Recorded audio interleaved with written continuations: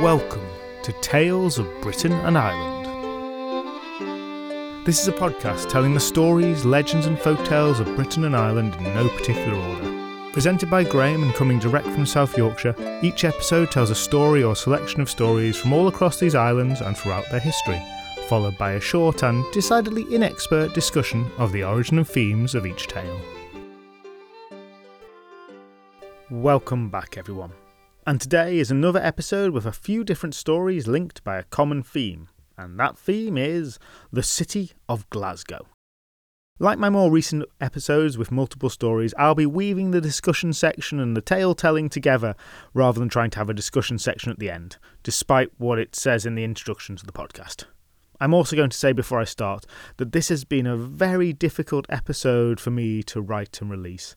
I had some ideas of the stories I wanted to tell beforehand, particularly ghost stories, and I actually found many of them were far shorter than I anticipated, much more recent than I thought, and many of the tales were more like eyewitness accounts than stories, perhaps better placed on Uncanny than on here. That gave me pause for thought, and I reordered the whole episode. Then I ended up writing far too much even for me and really had to pare it down, and now we've basically got two subtopics within the main theme of Glasgow.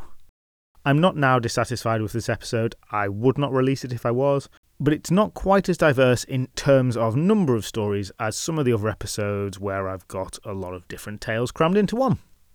I have decided to put some of those ghost stories I researched into a Patreon episode so they won't entirely go to waste, but just wanted to let you know that it's been an odd one. And in addition to that, I have been performing a live show, which has taken some time away from the podcast.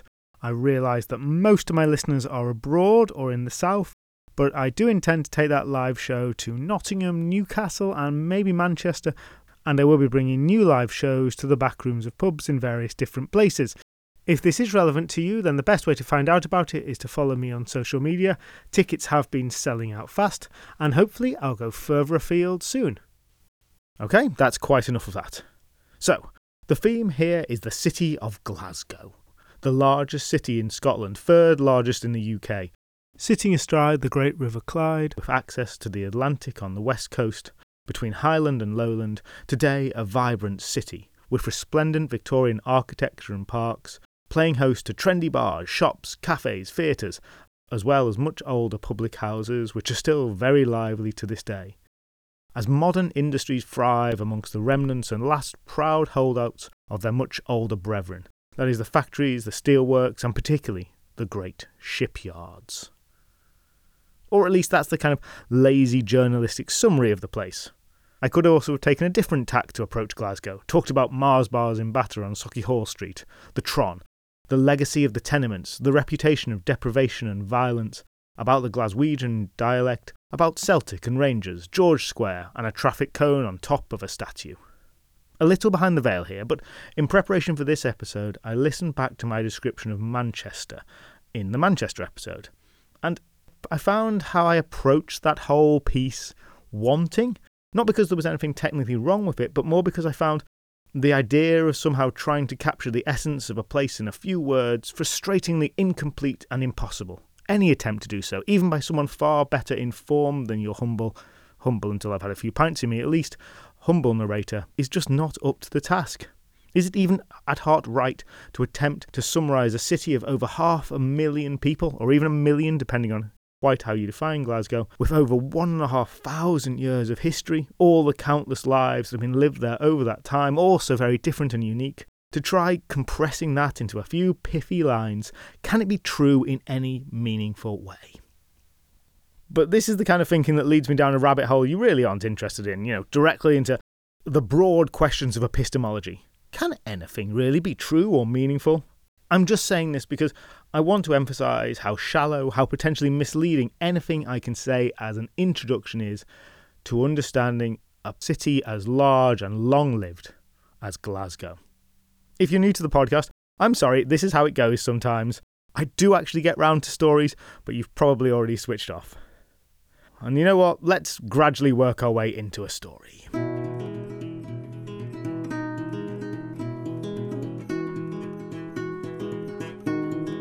Now, apart from those cities in Britain which are literally named after saints, it is hard to think of many in which a saint has such a central role in the city's modern identity, and indeed throughout the ages, as the patron saint of Glasgow does. Saint Kentigern, much better known as Saint Mungo, plays a prominent role in the city to this day. His face is on the city's coats of arms, his words its motto. A vast street mural of him clad in modern garb has to be one of the most impressive in the city, amongst many impressive bits of street art. And his name pops up all over Glasgow, from schools to breweries and everything in between. There's even a Saint Mungo festival. And perhaps this association with him is so strong because, as well as being patron saint of the city, he has a claim, a good claim, to be its founder. Let's go back from present-day Glasgow, show clock faces turning in reverse, gradually replace those clock faces with more and more antique kind of clocks, until those are replaced with sundials, still turning in reverse, until we're back at the very start of Glasgow's history.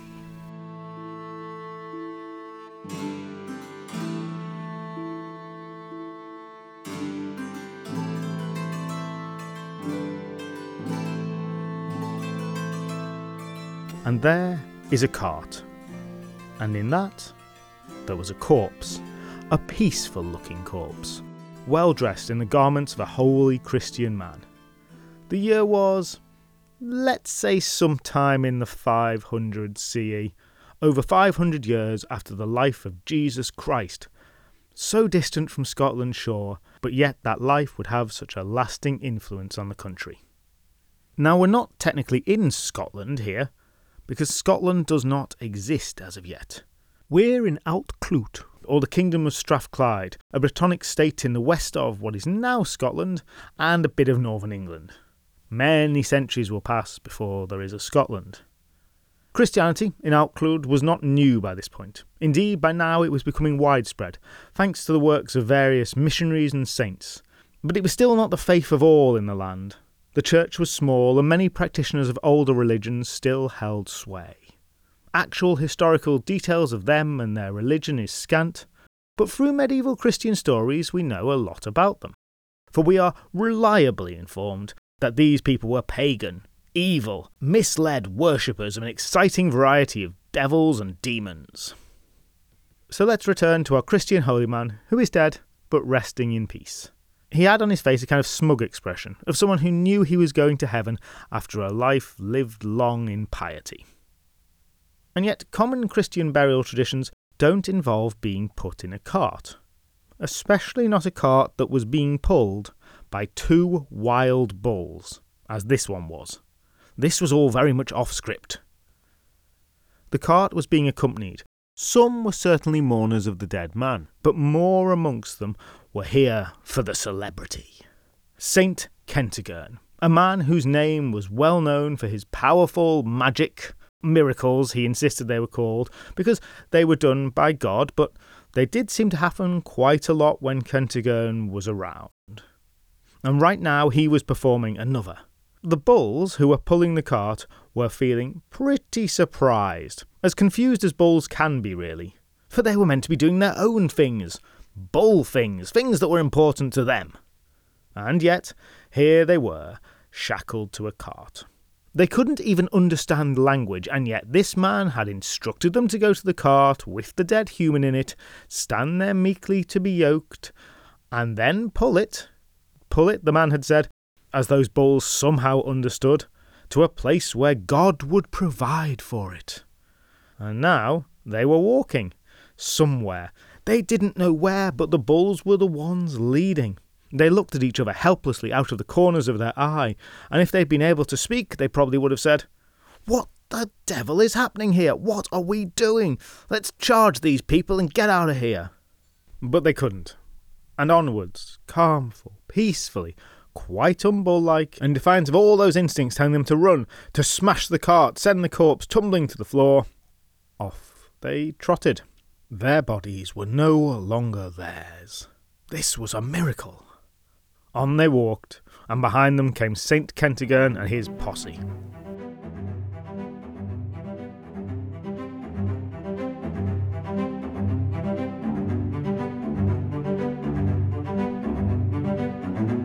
Now, I've not actually talked a lot about saints on this podcast, which is a bit of an oversight, as the stories of them are pretty cool and incredibly numerous. When it comes to the stories of the saints, I kind of categorise them roughly into 3 types, or at least on a spectrum of 3 types which they might mix and match between. On one hand, you've got the coolest ones of all, those who are basically D&D adventurers without the party. Kind of like witches, I suppose, but with much higher magic skills.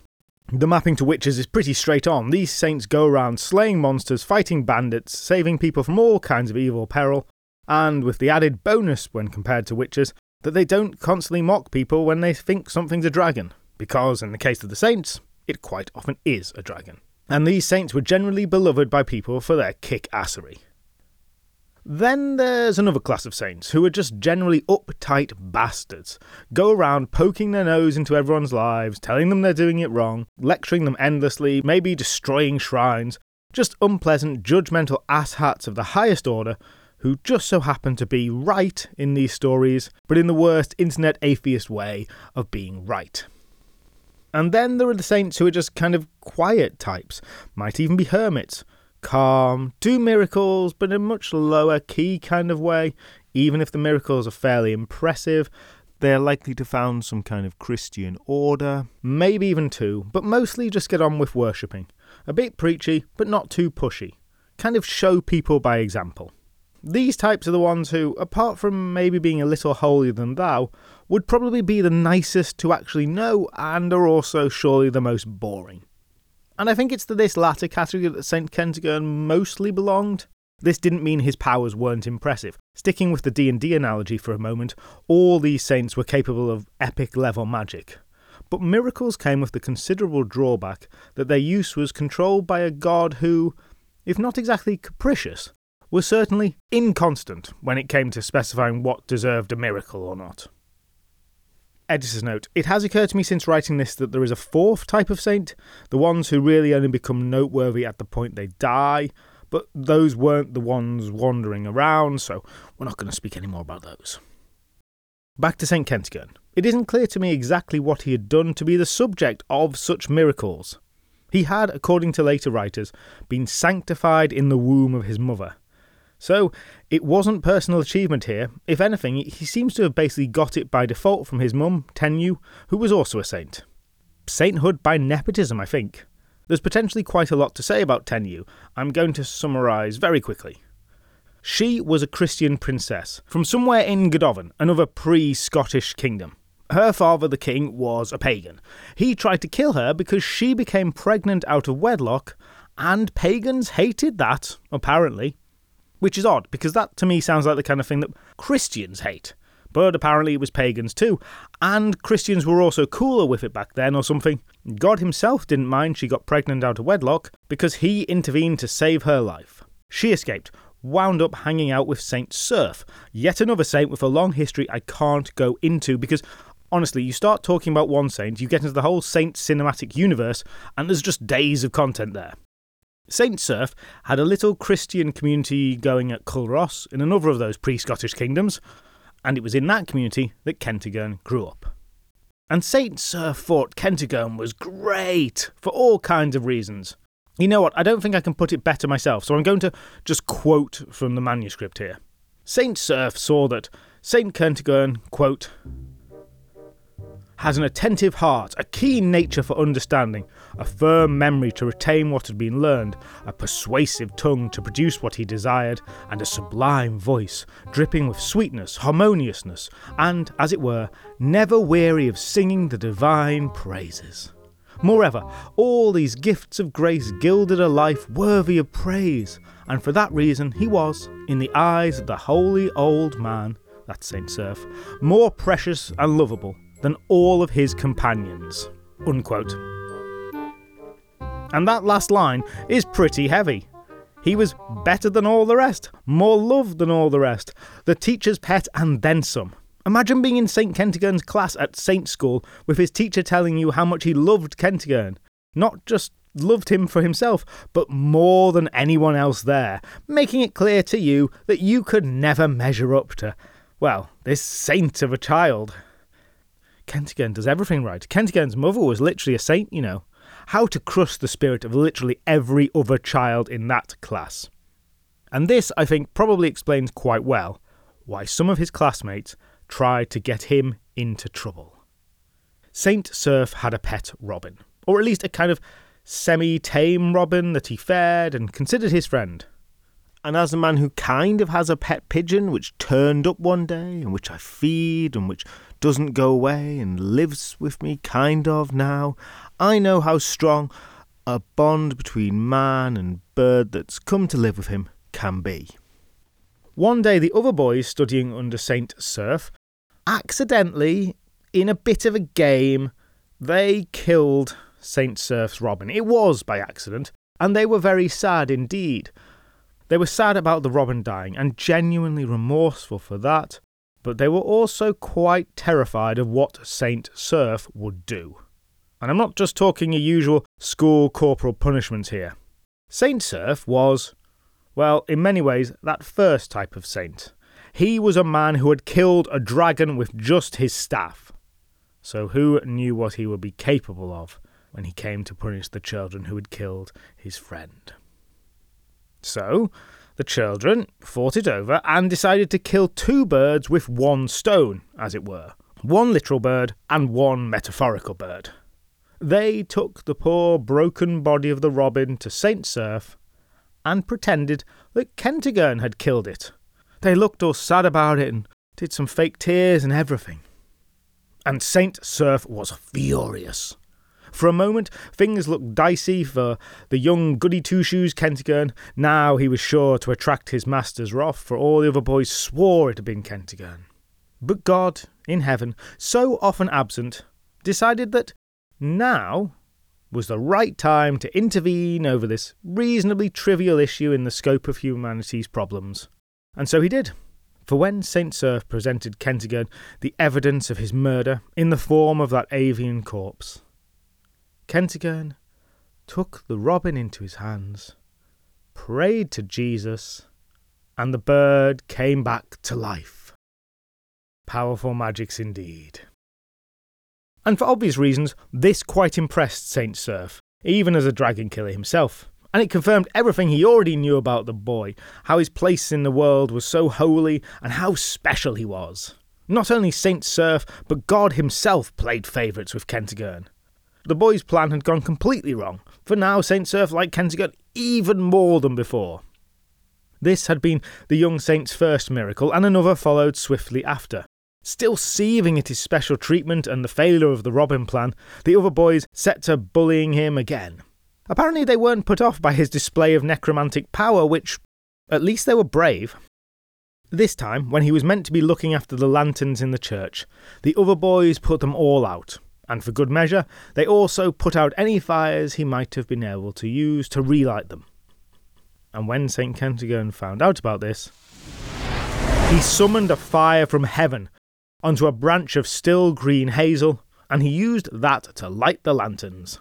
So, once again, thwarting the plans of the boys even more, with what I'm sure is a very legitimate use of divine flame.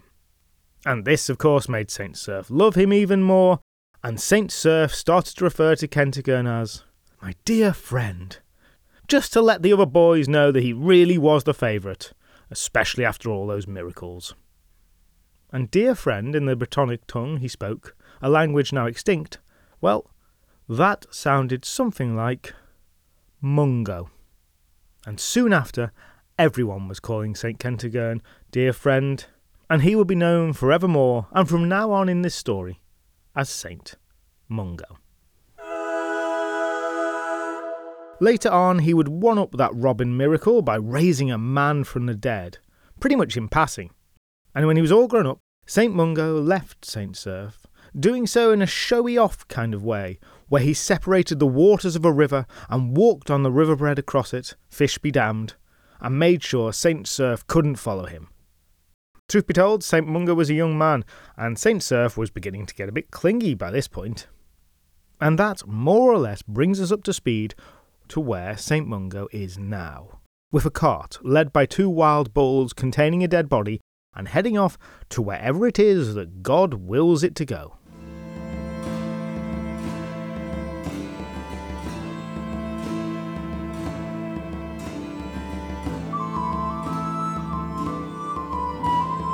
The at-peace body is that of a St Mungo fanboy, Fergus, an old man, presumably with an actual full life, but is remembered for getting old and really wanting to see the famous St Mungo before he died, even though at this point St Mungo was only famous in a small area. He came to Fergus to grant Fergus's wish, and the old man pretty much immediately died. And St Mungo had put his body on this cart, found and tamed the 2 wild bulls who pulled it, using miracles, and now they were all off. They being all of St Mungo's followers, Fergus's corpse, presumably Fergus's grieving friends and family, and other onlookers who were just in it for the entertainment value. Off they went to wherever God provided for it. This could have turned into a very long quest, but thankfully they had been walking only some 30 miles or so, at a relaxed pace, when the place was found. Now, that was just long enough and just far enough away that some people were beginning to get a bit bored. A few of the bystanders had wandered off. But they missed the small party coming upon a beautiful green hollow by a burn being a small river, which ran through a great ravine. The location had good views, it was close to water, and it really was a glorious green place. It felt kind of serene and perfect, even before the bulls chose to halt there.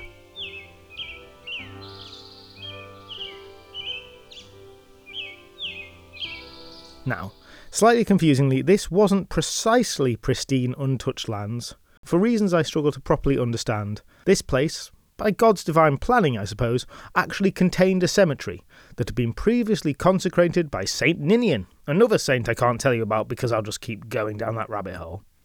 But though it was consecrated as such, nobody had actually been buried in this graveyard, which seems odd, though there were a couple of Christians living in the vicinity. So St Ninian had made a graveyard, but not buried anyone there. And of course, this made it the perfect place to bury a good Christian. The divine plan works. The bulls stopped, dropped the cart, and then a funeral was conducted. No word on what happened to the bulls. I hope they were just allowed to wander off and get on with life again. And maybe given directions back to where they came from originally, or they'd be quite confused. Very soon the cemetery received its first body, and looking around at the rich countryside, St Mungo decided to settle in this place. Him and his followers built a church, a simple one I hasten to add, and that he declared the place be known as the Dear Green Place, which in the language of the times sounded somewhat, though not entirely, like Glasgow. For St Mungo's Church was the very first building in Glasgow, and it is at the very site of the current cathedral, which itself is the oldest building in Glasgow, dating to the 13th century or so, and there can be found to this very day the tomb of St Mungo, which you can go and visit. The church was the first building in Glasgow, and the cathedral very much remains at its heart. Editor's note: Dear Green Place is the translation of the name Glasgow according to this story. Other translations, probably more accurate translations, are available, though they do all seem to generally agree about the green bit. End of editor's note.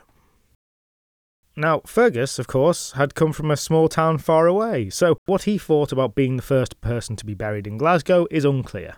But he really did like St Mungo, so he was probably fine with it. And St Mungo declared of this new place, quote, Lord, let Glasgow flourish through the preaching of thy word and praising thy name. Unquote. Often shortened to simply, let Glasgow flourish. And those words are used as the city motto to this very day.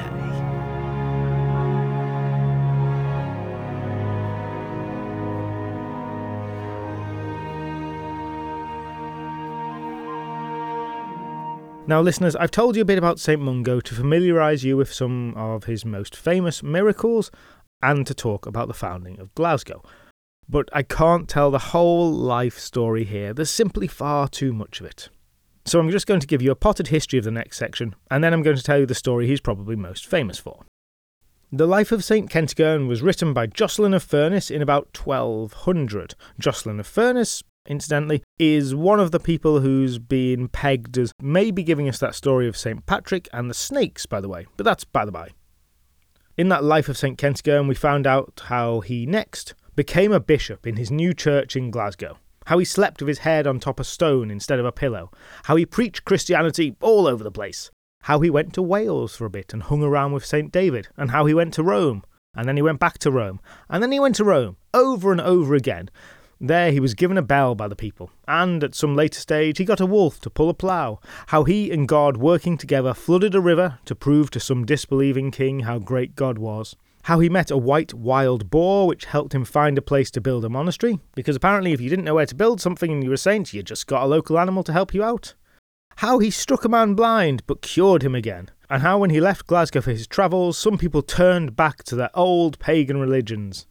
And the source uses the wonderful simile, and I quote, "as a dog returns to its vomit." Gotta love those hagiographies.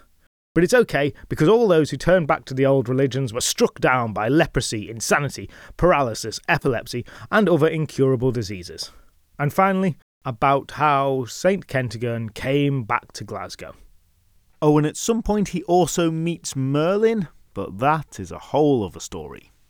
It really was a very busy life.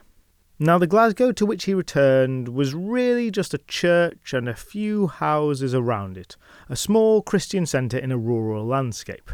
The real centre of power at that time was some 15 miles away at Dumbarton Rock, a mighty stronghold from where the kings of Alclud wielded their power. St Mungo had come back for two reasons. Firstly, because he'd been asked to by the Christian king of Alclud, King Rhedeg Hael, who was concerned about all the non-Christians in his kingdom and how they kept dying in all those horrible ways. And secondly, St Mungo came back because an actual angel had visited him and told him he needed to go back to Glasgow because a great nation would arise from that place. And when he was back, he took to zealously preaching to all the locals about the glory of God, heaven, and the awful effects of sin, idolatry, and disbelief. He threw some serious shade on Woden and, of course, on Satan. He seems to have levelled up at some point, as now he was just going around healing people with all kinds of illnesses. He was frightening away skeleton monsters. The sick were cured just by being in his shadow or by touching his garments. Miracles, and I quote here, "miracles were his accustomed play and unceasing enjoyment, so that in a certain manner they became common." It seemed by this point he barely needed God's say-so. He could just do miracles at will. Obviously, he only used this for really important things, like, for instance, stopping the rain from ever landing on him or his clothes. The important stuff.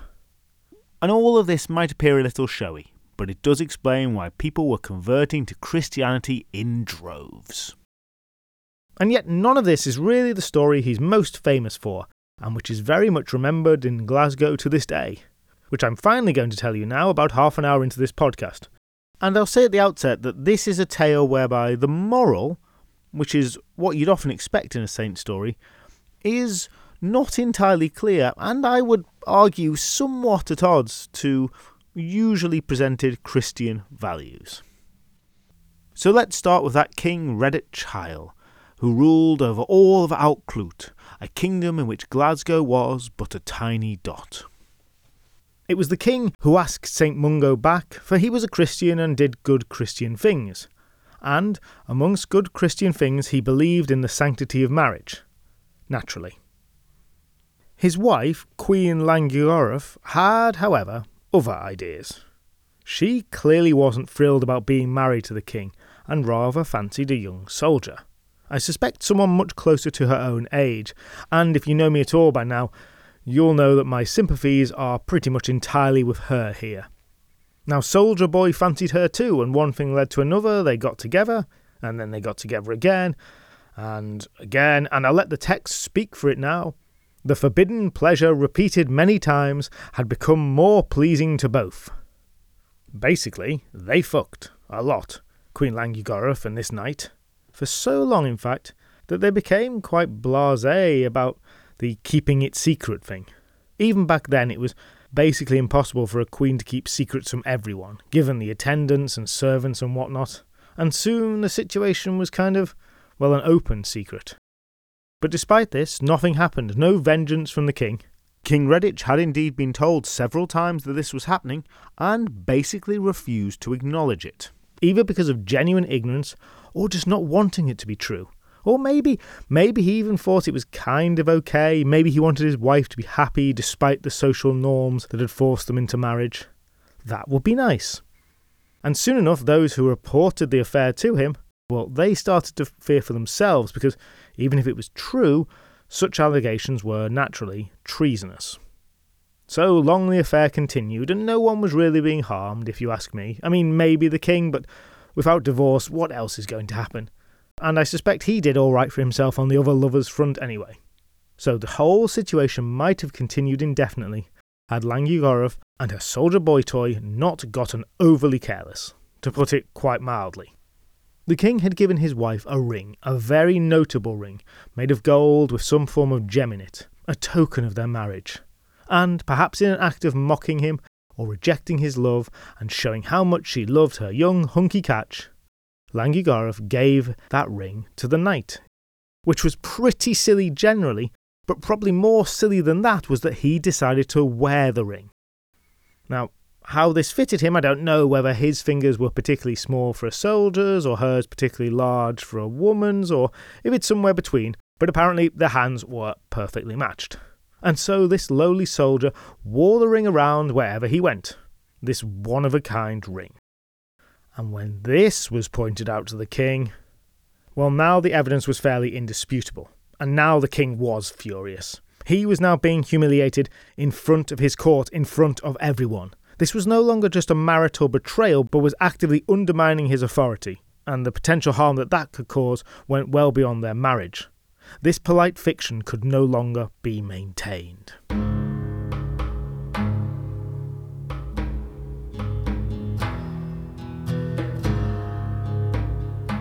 Now, I would have thought what to do now if the king wanted to get back at his wife and our unnamed hunky soldier.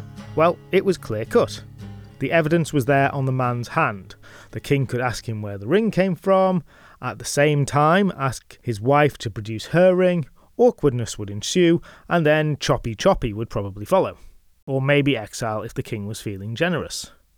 But no, Redek, like villains everywhere, instead rolled out an overly convoluted plan which to my mind looks completely nonsensical outside of its place in this very specific narrative. It's just a baffling plan, but it seemed like he preferred complexity over results. I've only pointed that out, by the way, because I know you, discerning listener, will be thinking it anyway, so I'm just going to get in there first. So what our king did now was invite our soldier lover on a hunt. A simple, normal hunt outside of Dumbarton. And if you've learnt nothing else from this podcast, I hope you've taken away that men in old stories really like to hunt. It's a good 50% of what they do.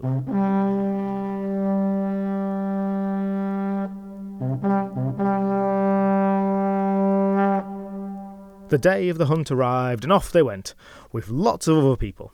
Now, Soldier Boy was normally far beneath the king, socially, not physically like he was with the Queen, so you wouldn't think he'd be on such a trip. And given this, you'd think he'd be pretty damn worried about this whole hunting trip thing, especially when he knew what he was doing with the king's wife, repeatedly, in many different configurations. You'd think that would make him suspicious, careful. Did this stop him bringing the ring with him? Hell no! I think if we want to assume he's not a complete idiot, the only way this works is if the Queen actually didn't tell him that she got the ring from the king. That would kind of explain things here, that does paint her in a very bad light.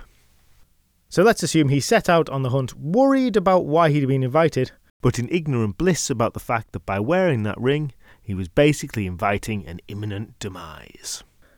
However, even if he had known, he would have been confused, because nothing untoward happened.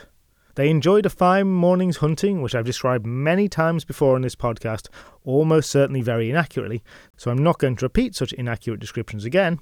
The usual dogs and horns and weapons and horses, but this was very early medieval, so throw that into the mix.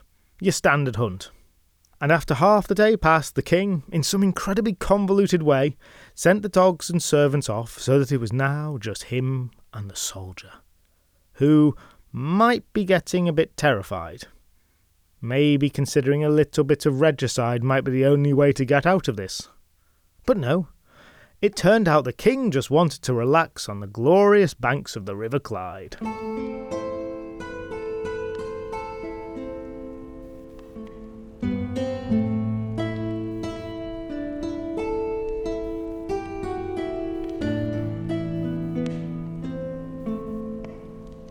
"Let's take in the view, chill out a little. We've done a lot of hunting since the early hours," said the king reassuringly.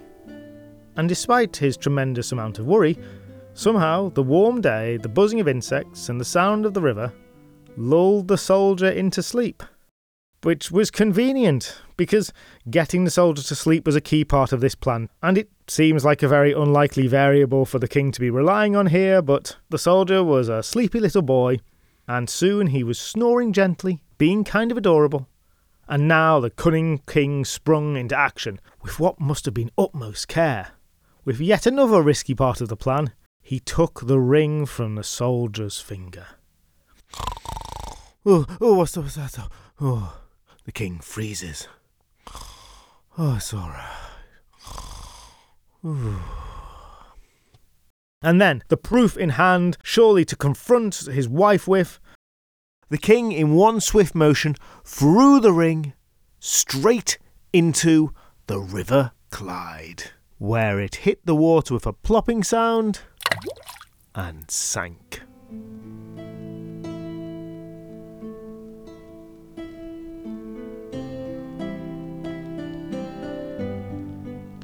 A little while later, the king roused the soldier lover, who didn't notice anything amiss because if we've learned nothing else about him, which we haven't, it's that he was a fairly oblivious kind of fella. The other companions and the dogs rejoined, the day's hunting was finished off, and the king went back to his chamber, let the young soldier go about his business with a cheery goodbye, and it was only when he met up with the queen that night that the behaviour of the king finally changed to what might be more expected of a humiliated, powerful cuckold who had been made a laughingstock at his own court. "Darling, where's that ring I got you? You know, the gold with the jewels. You're not wearing it." And the queen's heart sank upon hearing those words. She knew he knew, but it was okay because she'd get it back. She made some excuse about it being in a chest, which seemed to satisfy the king. "Well, could you fetch it from this chest for me then?" She divvered and delayed as the king became increasingly cruel, but some way or other she managed to get a message to her soldier lover asking for its return. He, relaxing from his day's hunting, maybe with some venison in the oven, he looked down at his finger and only now noticed the absence of the ring. Cue him doing a panicked look around his lodgings, fair tearing them to pieces, maybe retracing all his steps for the day, checking behind the sofa and in the fridge and all the other places things can wind up if he was anything as scatterbrained as me, and yet it was nowhere. Of course, for it was at the bottom of the river. And eventually he sent a message back that explained both that the ring was lost and he couldn't find it, and that now he knew the king was looking for it, well, he decided to do the honourable thing and make himself incredibly scarce indeed. He was not going to wait around court for, well, as long as this took to blow over, really. Had a great time with you, but I think this affair has reached its natural conclusion. Hope things work out all right. And then he left the kingdom, something that the king presumably didn't care about, or if he did, just hadn't thought through.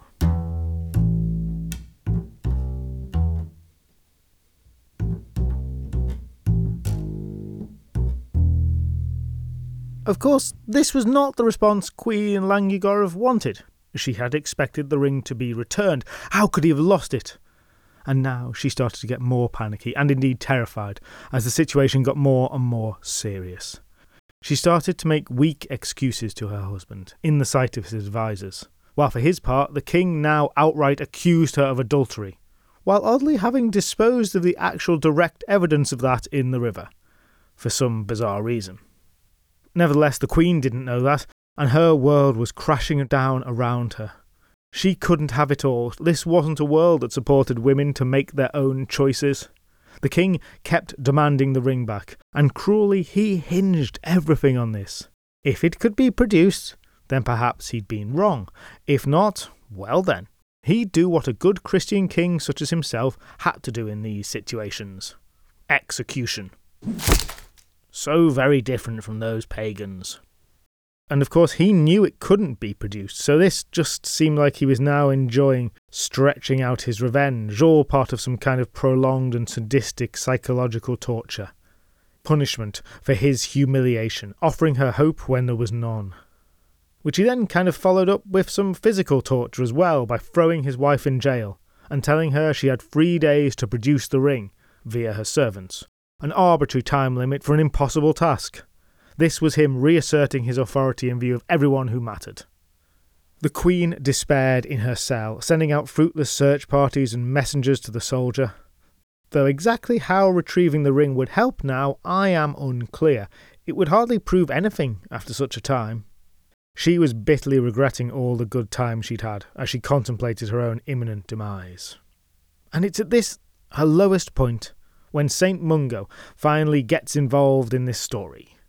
He was now bishop, and fairly old, and he arrived at her prison cell to find her praying fervently to God for some kind of salvation, asking to show her mercy. When St. Mungo arrived, I doubt she was in any fit state to notice that despite the typical Glaswegian weather, he was bone dry. She spilled her heart out to him, told him everything that she knew, and added that she was so contrite, knew what she'd done was so very wrong that she'd had a real change of heart, understood the need for a wife to be true and constant. Oh, what a sinner she had been.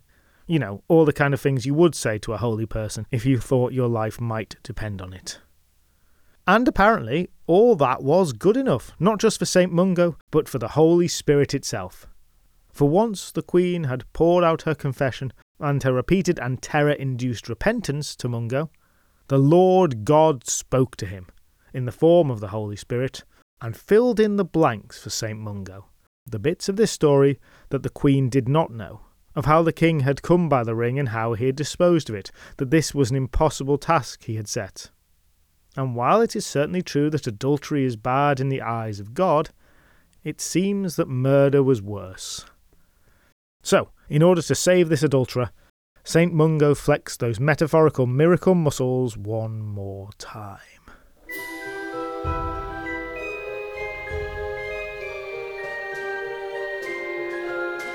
Being so old, he couldn't travel to do the deed himself, but miracles could happen at a distance, and an unsuspecting servant was sent at St. Mungo's request to do a spot of fishing. Everyone loves a fishing minigame, right? And this one was easy. The servant simply had to cast his fishhook into the River Clyde, catch just one fish, by clicking at the right time as the line bobbed and then turning the controller stick to wind it back in. I think that's how fishing works. And he had to bring that first fish he caught straight back to St. Mungo. Off the man went, and he caught a fish with ease, probably spent the rest of the day maybe catching a couple more for himself anyway, and then back to St. Mungo he returned. The saint now found himself the proud possessor of one quite dead fish. It was a salmon, exceedingly common at that time, well before industrialisation had turned the river into something really quite different and much less friendly to fish. Not that the river had been particularly friendly to this fish, which lay there glassy-eyed, quite unalive, as St. Mungo took his knife to its belly. And surely you already know what is to happen as he cuts into that fish taken from the river at random. Yes, as he slices its belly, out falls the king's ring, which that fish had swallowed, and probably caused it a fair bit of pain before its death. Even back then, wildlife was suffering from human junk in the river. Now, of course, St. Mungo had known that this would happen. There was no one around to see him take the ring from the fish. After all, it would have somewhat undermined the Queen's successful return of the ring as proving her innocence if this was generally known. St. Mungo wiped down the ring, gave it a little sniff, still a little bit fishy, but would have to do. He wrapped it up, sent it with a trusted messenger to the imprisoned Queen, and had himself an absolutely divine smoked salmon. Langigorov, languishing in her prison cell, was absolutely overcome with delight to receive it. She demanded an audience with her husband immediately, which he granted, expecting a contrite apology, I assume. But she had something else in mind. In front of everyone, all his court, she produced the ring triumphantly, loudly claiming that, just as he had said, this proved her innocence. For his part, the king stared at the ring for quite some time, examined it in great detail, wrinkled his nose. What was that smell? For he knew for certain that A, she was definitely an adulterer, and B, that there was no way that this could be that ring. He'd thrown it in the river. But it really, really looked like the ring. And he'd made this whole thing dependent on the ring, as if it proved anything. Why had he done that? He found himself asking. She cheated on him. Everyone knew she cheated on him. But this was all about the ring, and it was here. And so logically, she must be innocent. And so the king and other members of the court rounded on those who had correctly accused her of adultery, though the queen did at least plead for mercy for them, probably feeling quite guilty if they were to get into some very serious trouble for her very real affair. And while clemency was granted, in that they weren't immediately executed, I imagine their burgeoning careers in royal advisory were pretty truncated from that point onwards. Then the story ends with the king and the queen living happily ever after. I don't really believe that can possibly work, but that's apparently how it went. But the queen is meant to have stopped her wayward wandering after talking to St. Mungo about it, but I for one hope she just learnt not to be so blatant about it and continued to enjoy a healthy series of lovers. And King Redek? Well, I can only assume he lived the rest of his life in utter confusion. St. Mungo had done one more miracle, kept the king as a confused cuckold, and the queen had presumably learned her lesson after being threatened with death, and that's what God and St. Mungo wanted out of the situation. So they were happy. And as a final corollary to all this, you might be thinking, well, if St. Mungo and the queen kept this secret, how do we know about it at all? And it's a very good question, but it's actually mentioned that while apparently the queen kept stum while the king still lived, when he died, she, and I quote, "let it be known to all who wished," which either displays some pretty big balls of hers there, or people just already knew and didn't really care. Good on her for living her truth afterwards, though. And I've told you all of this because of all St. Mungo's miracles, it is this that is most well known in Glasgow. The fish and the ring appear on the city's crest along with that motto, "Let Glasgow flourish." In fact, they are there along with other representations of his miracles, that robin which he resurrected, the green tree that got set on fire, and also a bell which there's a whole other thing about I'm not going to get into. If you want to see it, there's a picture on the website, or, just Google it. Eventually, St. Mungo, despite all his miracles, he died, was buried in the church which later became the cathedral, he who had founded the city of Glasgow. And from these humble beginnings, it grew.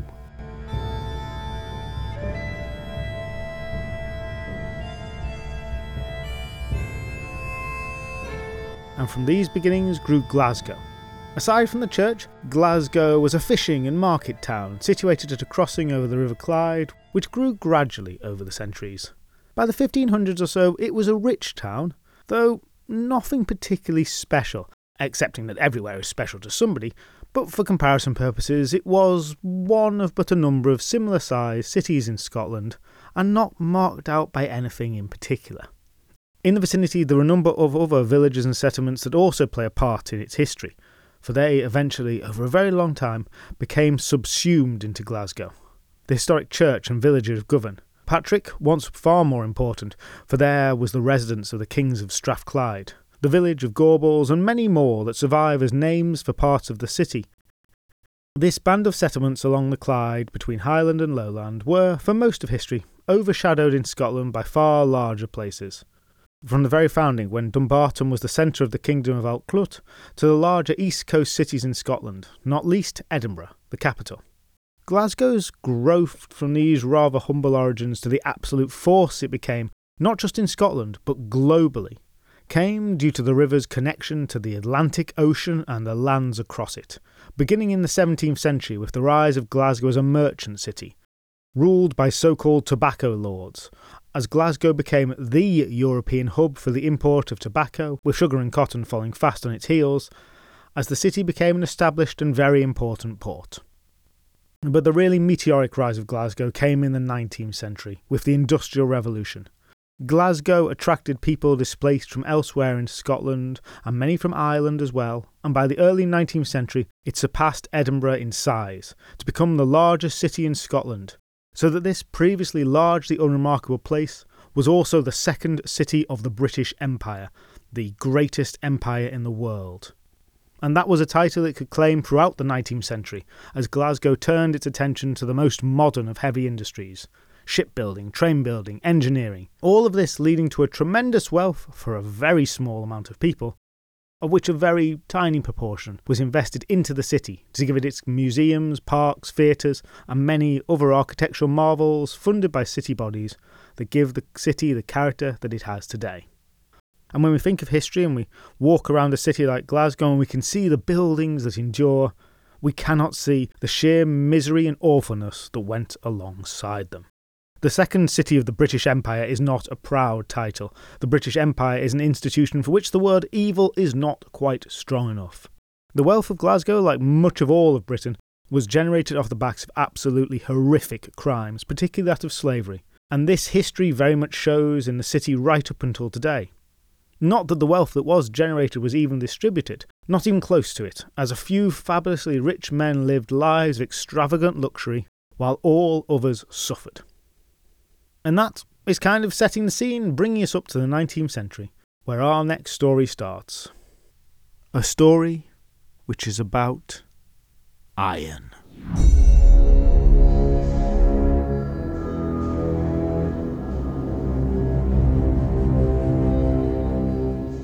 It was iron that would change the face of Glasgow forever in the 19th century. Iron and steam. From the 1830s onwards, the Clyde was radically transformed by modern invention, the power of labour, and the capitalists who could wield it. Scottish engineers, MacGregor, Todd and Napier. On what had been quiet places on the outskirts of the city, not quite Glasgow proper, Govan, Maveside, Patrick. Many more would follow in their wake, and with such an incredible momentum, shipbuilding would become synonymous with Glasgow and the Clyde. There are various statistics knocking around, and they all seem pretty extreme in the numbers. It's generally agreed that from a standing start in the 1830s, by the early 1900s, approximately 1/5 of all ships in the world were built on the River Clyde, either in Glasgow proper or towns along the coast. By that point, they were, of course, clad in steel. But it was iron ships on which Glasgow's industry was first founded. These vast quantities of iron came from the mines and furnaces that sprang up in Lanarkshire to the south. And transported to Glasgow, they formed the hulls of ships that would sail across the world, the blood flowing through the veins of empire. And with the shipyards came the people, an explosion in population. People seeking a better life would be to gloss it far too positively. For many were seeking any life at all, people who had often been forced off their own land, from clearances in the Highland and indeed lowlands, from the destitute fleeing the great famine in Ireland. And from further afield too they came, to toil in the shipyards and all the associated industries. People were forced to leave their rural homes behind. And that rural country, as we've touched on before in this podcast, was the home of supernatural horrors aplenty. The man-eating kelpies, murderous redcaps, all the deadly types of Sidhe, the Nuckelavee and the Slough, the Gaia Carling, the Usric, on, a litany of monsters that populated the land. These creatures the people left behind in the wild, but traded them in for nightmares far greater, the machines that worked iron, more deadly than the creatures of the night had ever been. And even if the jaws of the machines didn't get them, then all but the luckiest were crowded into awful slums where pollution and disease ran rampant. And those men I mentioned before getting very rich did so from the labour of dispossessed people who, in many cases, were almost working death sentences.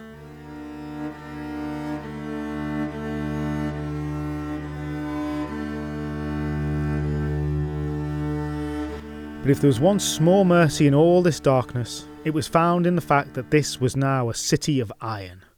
The power of the blacksmith against the supernatural had been known since time immemorial, and now that power was amplified 10, 100, 1,000-fold. Whatever the horrors of the city, the beings that plagued humanity since the dawn of time could not enter this place. The evil power of even human witches was almost driven to nothing when confronted with the hitherto unimaginable quantities of the metal that so repelled their maleficent magics.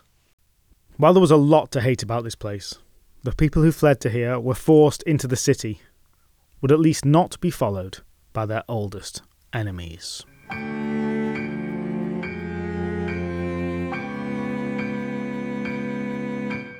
There was a narrow, cobbled street in Glasgow, grey stone tenements on each side. Those notable flats with their prominent bay windows that would become so emblematic of the city right up to the present day. It was the middle of a winter's night, and the air was cold, and though the population was crowded into these small homes, most were by now sound asleep or doing quiet indoor work. Though inevitably noise came from a number of windows, and there were the odd figures coming and going, wrapped up tightly against the cold. But in certain parts of the street, everything was almost completely still and silent. But somewhere on the street, there was the sound of a baby crying. A mother twitched her curtains, looked out from behind a thin glass window. Behind her, her own babe slept silently in his cot, the rest of her children sleeping around him. The heat of the massed bodies covered in blankets gave enough warmth to the room for them all, despite the cold. The mother wipes the condensation from the inside of the window and looks out. Slowly, with trepidation, for she thinks she has heard a sound. Not the sound of a child crying, that was common enough. No, a very specific, particular sound that resonates with something deep inside her. A sound that takes her back 20 years and 20 miles away to Lochwinnock, where she had been a child herself before the big city had wound her inexorably in with its spiked tentacles. To a night when she was dreaming that she was gazing out of a high window onto the banks of the loch.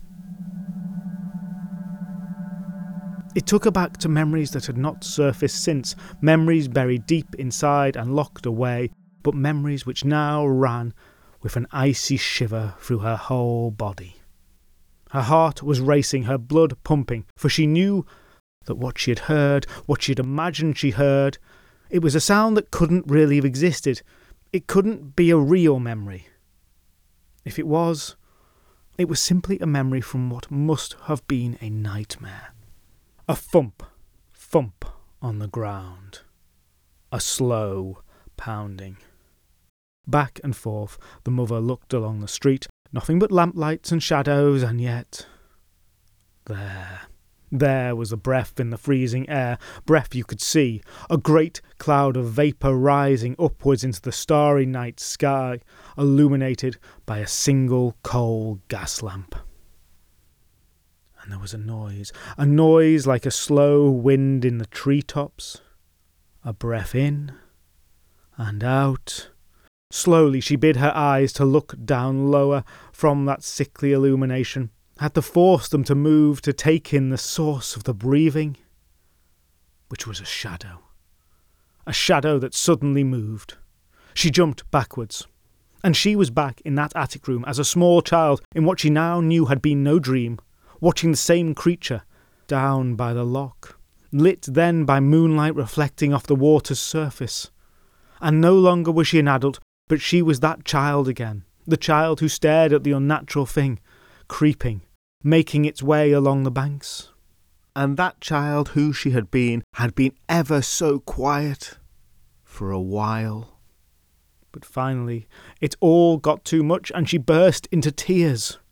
A sound that rang out across the quiet night, straight into the ears of the thing, which had turned its head, looked up directly at her, its gaze meeting hers, and opened and closed its jaws with a horrifying snap. And she had screamed and screamed.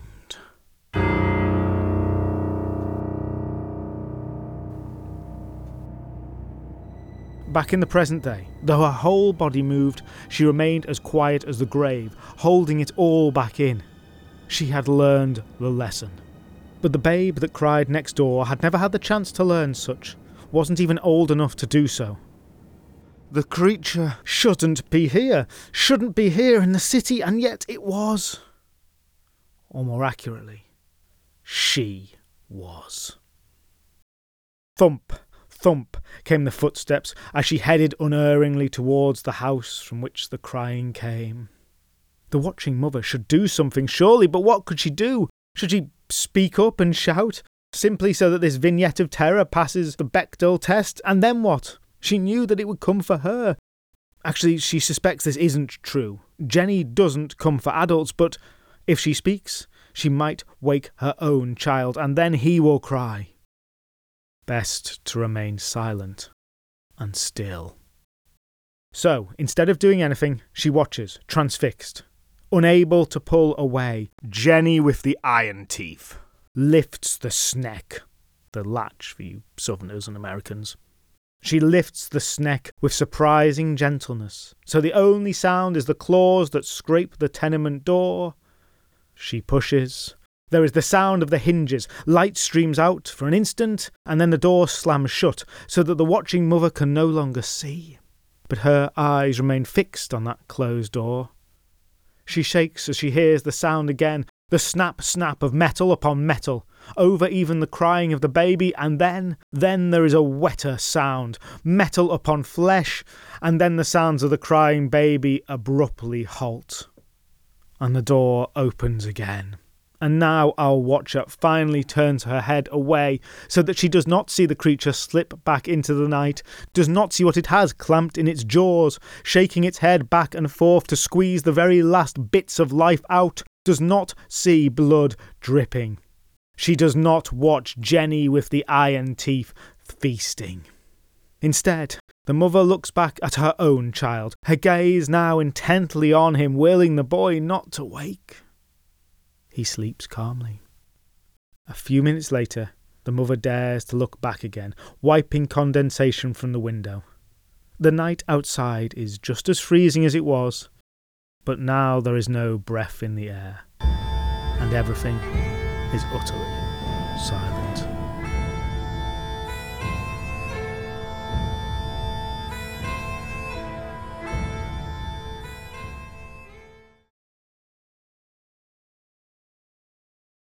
Infant mortality rates in industrial cities could be as high as 40% of all births. This baby would be incredibly keenly missed by some, but his disappearance, his death, would not be an unusual occurrence in the cruelty of the city. A perfect place for a child-eating monster to hide. Yes, indeed, it was true that iron was effective against the unseelie creatures, but for Jenny with the iron teeth, this place held no fear, and attracted by the sounds of their tears, she feasted upon the most young and vulnerable. Now, what Jenny with the iron teeth was exactly is unclear. Had she been a creature who'd always had iron teeth and simply moved into the city when others of her kind could not? Or was she perhaps, as I wildly hypothesise, and which is my favourite theory, a monstrous fae who had evolved an adaptation that allowed her to prey upon others of her own kind, hunting the redcaps, the fairies, the brown men of the moors, her iron teeth the perfect weapon against them. And now she found herself a new place within the city, where humans were so numerous and her normal prey non-existent. Or was she an adaptation to the city, a fae that had evolved to live not just amongst the iron, but to incorporate it into herself, iron teeth as sharp as any of the evil machines that ruled the place?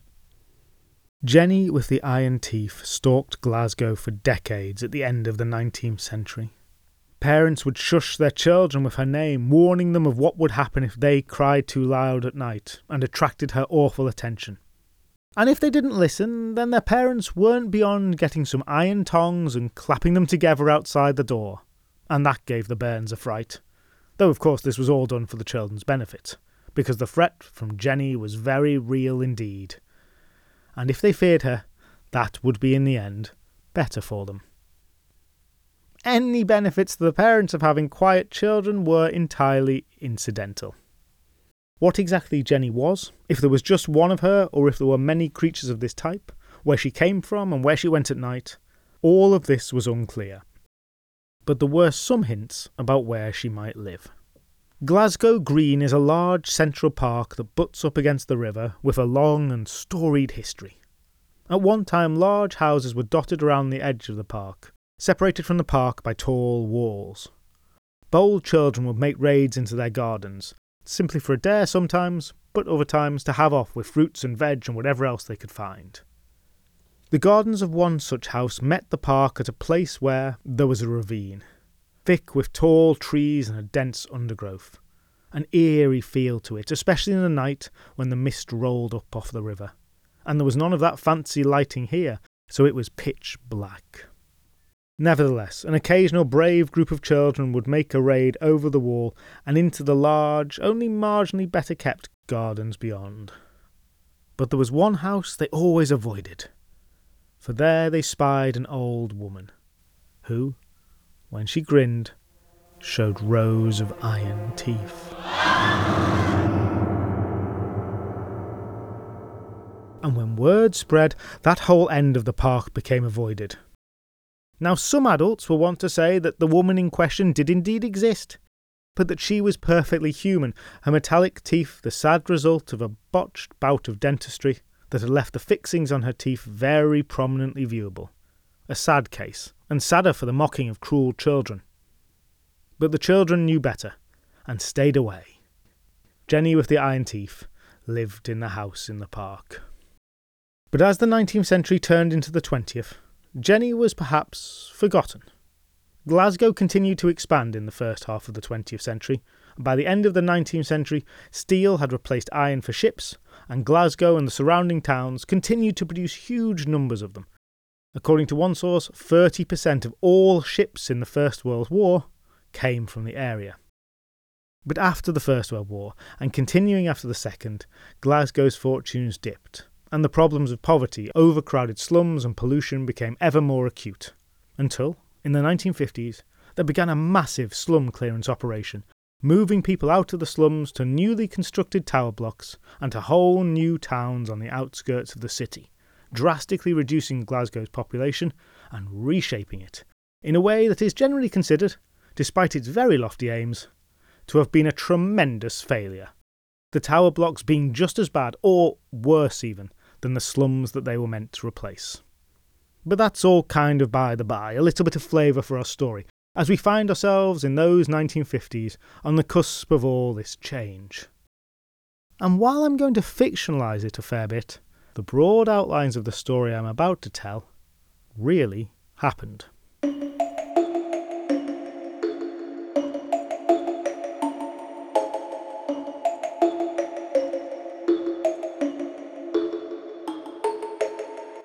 Within the city of Glasgow, there are not one or two, but a whole 4 cities of the dead, the Glasgow necropolises.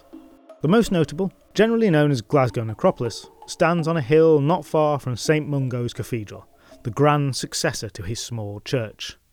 And from that necropolis, one can look down upon the city surrounded by haphazardly arranged but very grand memorials to the dead. Here, the city's richest individuals were buried, raised above the living in death as they had been in life. But the rumours that started in a playground in 1954 concerned not that cemetery, but the slightly smaller and substantially more packed and flat southern necropolis, where a full 250,000 of the dead jostled for space, a necropolis made for the poorer residents of Glasgow. Though there are still many notable names buried there, and impressive sandstone and marble graves and the odd elaborate funerary monument still stand proud. But the poor make up the vast majority of the dead under the ground there. Rumours in the playground were hardly anything new, but the ones that September were of a most unusual nature, spread by children, awed and terrified, and harking back to that creature that had haunted the city a century earlier, though by then they had a different name for it. For this was a time of mass media, films, televisions, books and comics, and for more than a generation, stories of monsters were told not just in local folklore, not even primarily in local folklore anymore, but instead via all these new mediums, and particularly in the wildly beloved genre of horror which had exploded in the 20th century. A genre which brought the illicit, spine-tingling thrill of terror and the fascination with the outlandishly macabre, violence, the supernatural and the unknown. Despite the fear it induced, or maybe because of it, it was compelling to many.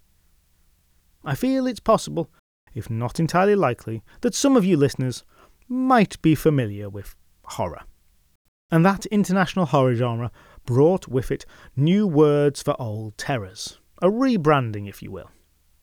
The rumours that passed around the playground those days were of a serious nature indeed, and started with the shocking fact that 2 children had died in the days before. 2 boys. It wasn't clear who exactly they were. They went to another school, but somebody or somebody's brother's cousin definitely knew them, and it was undoubtedly true. And the boys, they weren't murdered by any human hand. They died at the jaws of a creature, whispered the fevered rumours spread in the strong Glaswegian accents spoken in the various schools of the Gorbals. 7 foot tall, living in the southern necropolis. A vampire, they called it, but not like most vampires know, for this vampire had teeth made of metal. Iron teeth. The memory of Jenny with the iron teeth had faded by this generation, and so the children interpreted this child-eating iron-fanged monster in their own way, congruent with more modern monsters. Many children dismissed the rumours, of course, cruelly teasing those who repeated them. But the children were serious. Many people had seen the vampire around the necropolis. It hunted children who strayed in there or near its walls, lunged out of the shadows, took them up in its jaws, metal puncturing flesh, and then it was away. And this was not just an eater of crying babies. Any child was a potential meal for this monster. The children who told the tales knew they were opening themselves up for all kinds of mockery and bullying, but they told them anyway, as they must to warn others. This wasn't a game. 2 children were dead. Lessons in school became increasingly disrupted towards the end of the day as the children grew restless and scared. Any of them could be next. And this day we get to witness something very rare. The real reaction of children to a monster in their midst. Not the fictionalised account we might assume is how children would react. This is a real-life example of how children behave when they know there is a monster on the loose. And this is not as timid a reaction as we might potentially expect.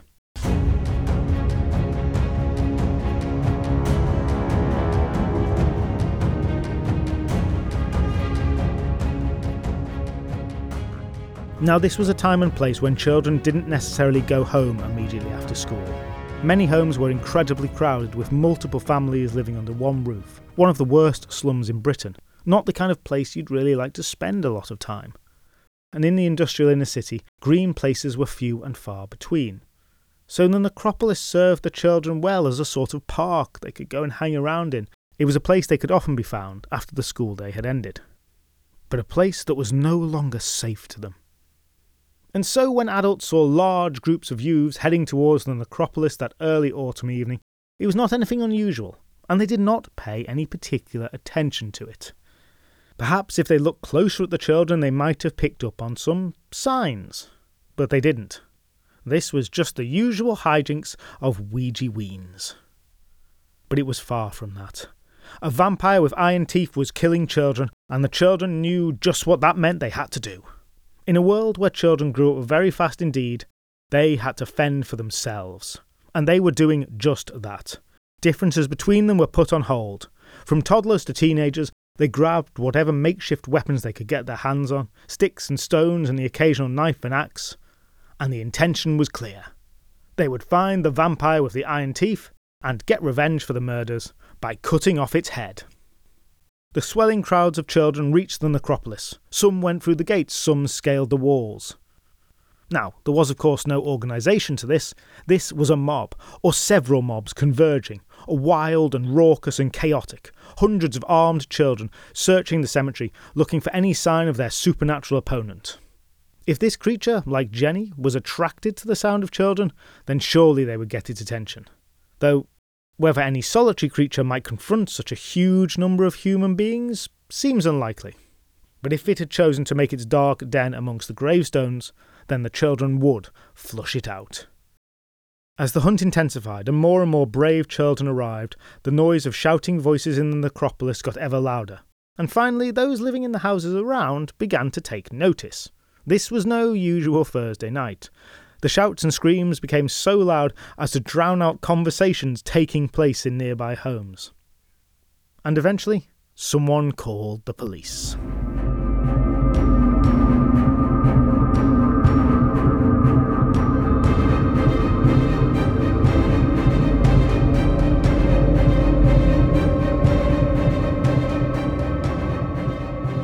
Constable Alex Deeprose attended that night, and he was utterly unprepared for the sheer scale of what he saw. Children in vast numbers, running and clambering around everywhere. And now there was the occasional adult with them too, who'd been drawn into the maelstrom. Some of them trying to keep order, but most trying to understand what was going on. The policeman was bewildered. He was expecting some simple vandalism or the like, but this was far beyond that. And at the sight of the policeman in his distinctive uniform, children swarmed around him, each trying to tell him what was happening all at once, drowning out the voices of the others. He found himself in the midst of a vast crowd, later telling a newspaper he felt like the Pied Piper of Hamelin, though presumably without the murderous intent of that folkloric character. Eventually he got the story out of the excited rabble. They were there to kill the vampire with the iron teeth. It had murdered children already, and they wouldn't be next. Could he help? Would he help? Would he bring more policemen? He did his best to understand and to try and calm the children. There were no missing boys, no murders that he knew of. He dismissed the idea of the vampire, but he was overwhelmed by the sheer numbers and soon found himself also talking to adults, who, with respect to his knowledge and authority, asked him if there were any truth in what the children said about a vampire. And when asked, Constable Deeprose went to give a dismissive reply, but paused.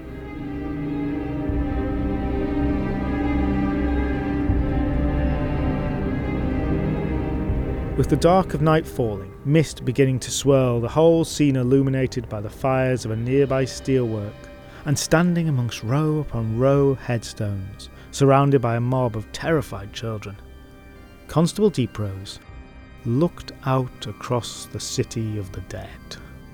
A vampire with iron teeth. Perhaps it stirred some memory from his own childhood, and he thought of the clatter of tongs as his mother warned him of Jenny with the iron teeth. And he found that he couldn't entirely dismiss the idea.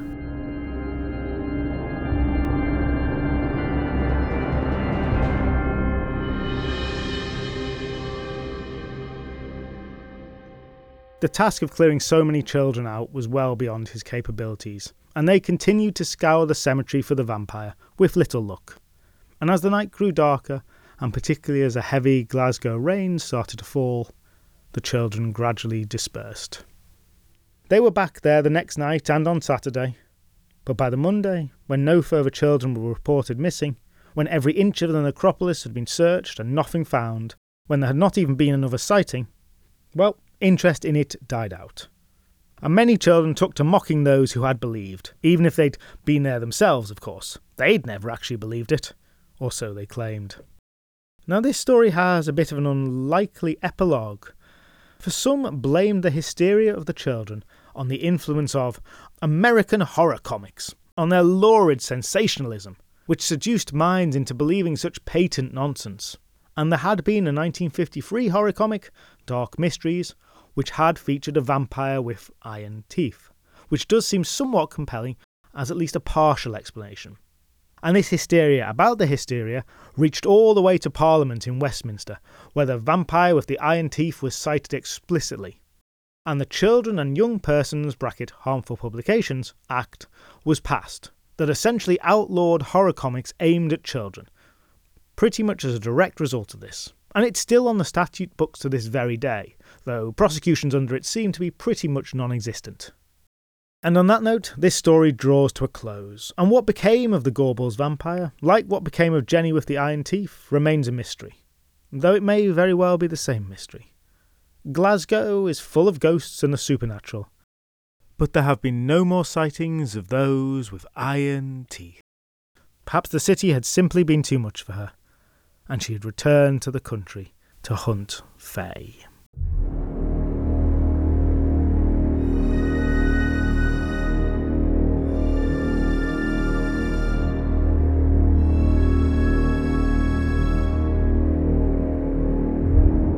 A rather downbeat, or at least petering out note to end on. Now, as I said before, I'm not going to do a full discussion, but just a few things about Jenny with the Iron Teeth and the Gorbals vampire. Firstly, the source for Jenny with the Iron Teeth is not actually folklore. It's a poem written by a Scottish railway worker and poet, Alexander Anderson, There is a suggestion that such a character existed in folklore earlier. It seems very likely. There are a couple of other examples of similarly named iron-teethed characters from English folklore, but it's not 100% sure, and there aren't any written sources before the poem. Within that poem, the character of Jenny with the iron teeth is fictional, by which I mean the poem is about mothers scaring their bairns with tales of Jenny in order to get them to shut up, making the sound of her feet and jaws with their household implements. It's a funny poem, and I put it on the website if you want to read it. So I kind of took that idea and ran with it a little. The Gorbals vampire happened pretty much strictly as I said it, and I've covered the key points there. But one thing I found interesting in researching this is that it wasn't the only such hunt in Glasgow for supernatural beings.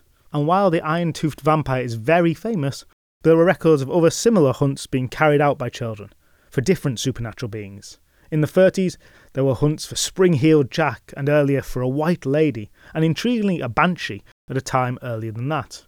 So while the iron-toothed vampire is by far the most famous, children hunting monsters was not something unknown, and certainly seems to predate American horror comics. And that, I think, speaks much for either, depending on how you look at it, the murderous tendencies of children, or their brave willingness to fight back against threats to them. Or at least fight back against unseen, potentially fictional enemies who they outnumber by hundreds to one. Which, by my reckoning, is still pretty brave. And that's it for this long-delayed episode. I am keenly aware that there's not been as much podcast this year as I would have liked, this year being 2023 for anyone listening in the far future. Even though my live shows have been doing well, they've definitely taken some time away from the podcast, and I have a couple of ideas about how to rectify that going forward while continuing to develop the live storytelling, which is something I really enjoy and which those of you who've been to it seem to enjoy as well. But you've heard all my plans to be more productive before, so I wouldn't entirely blame you if you didn't totally trust me in it. But do believe me that I absolutely love doing this podcast, and I fully intend to make as much as I possibly can. As always, I really want to thank all my patrons. You have made the development of this possible. If you aren't a patron, there are 11 Patreon episodes now, and you only pay when I do a new one. I'm going to do another main episode before I do another Patreon one, as it just seems unfair to charge when I'm making so little. But once there is a main episode, then I'll be back to do a 12th Patreon one. Thank you this time, especially to Julia, Lucilla, Adele, John, Stephanie and Belfairy, who have signed up since the last episode. It really means so much to me. Now, I'm not going to say what the next episode is going to be, because I don't know yet. Rather than prevaricating over it for ages, I'm going to just open one of the books I own, physically or digitally, pick a story I really like, and just tell it. We will see where that approach gets us. And then in the new year, I'm going to try a couple of new things with the podcast, and I'll let you know about them in due course. So in conclusion, I hope you enjoyed this episode, and I'll be seeing you much sooner this time, I promise, for some more Tales of Britain and Ireland.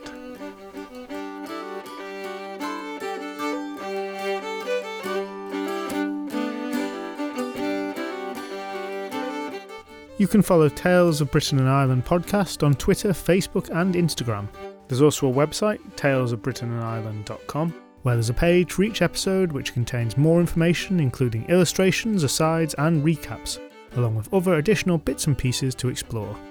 The intro music was written and performed by Alice Nichols, and the outro music by Mitch Keeley and Josh Newman, and you can find all the other musical credits on the episode page on the website. If you enjoyed this podcast, then please do share it with others or give it a review, as those really are the best ways to help us out. You can also join Tales of Britain and Ireland on Patreon to get extra members episodes. Thank you so much for listening, and I hope you'll join me again soon.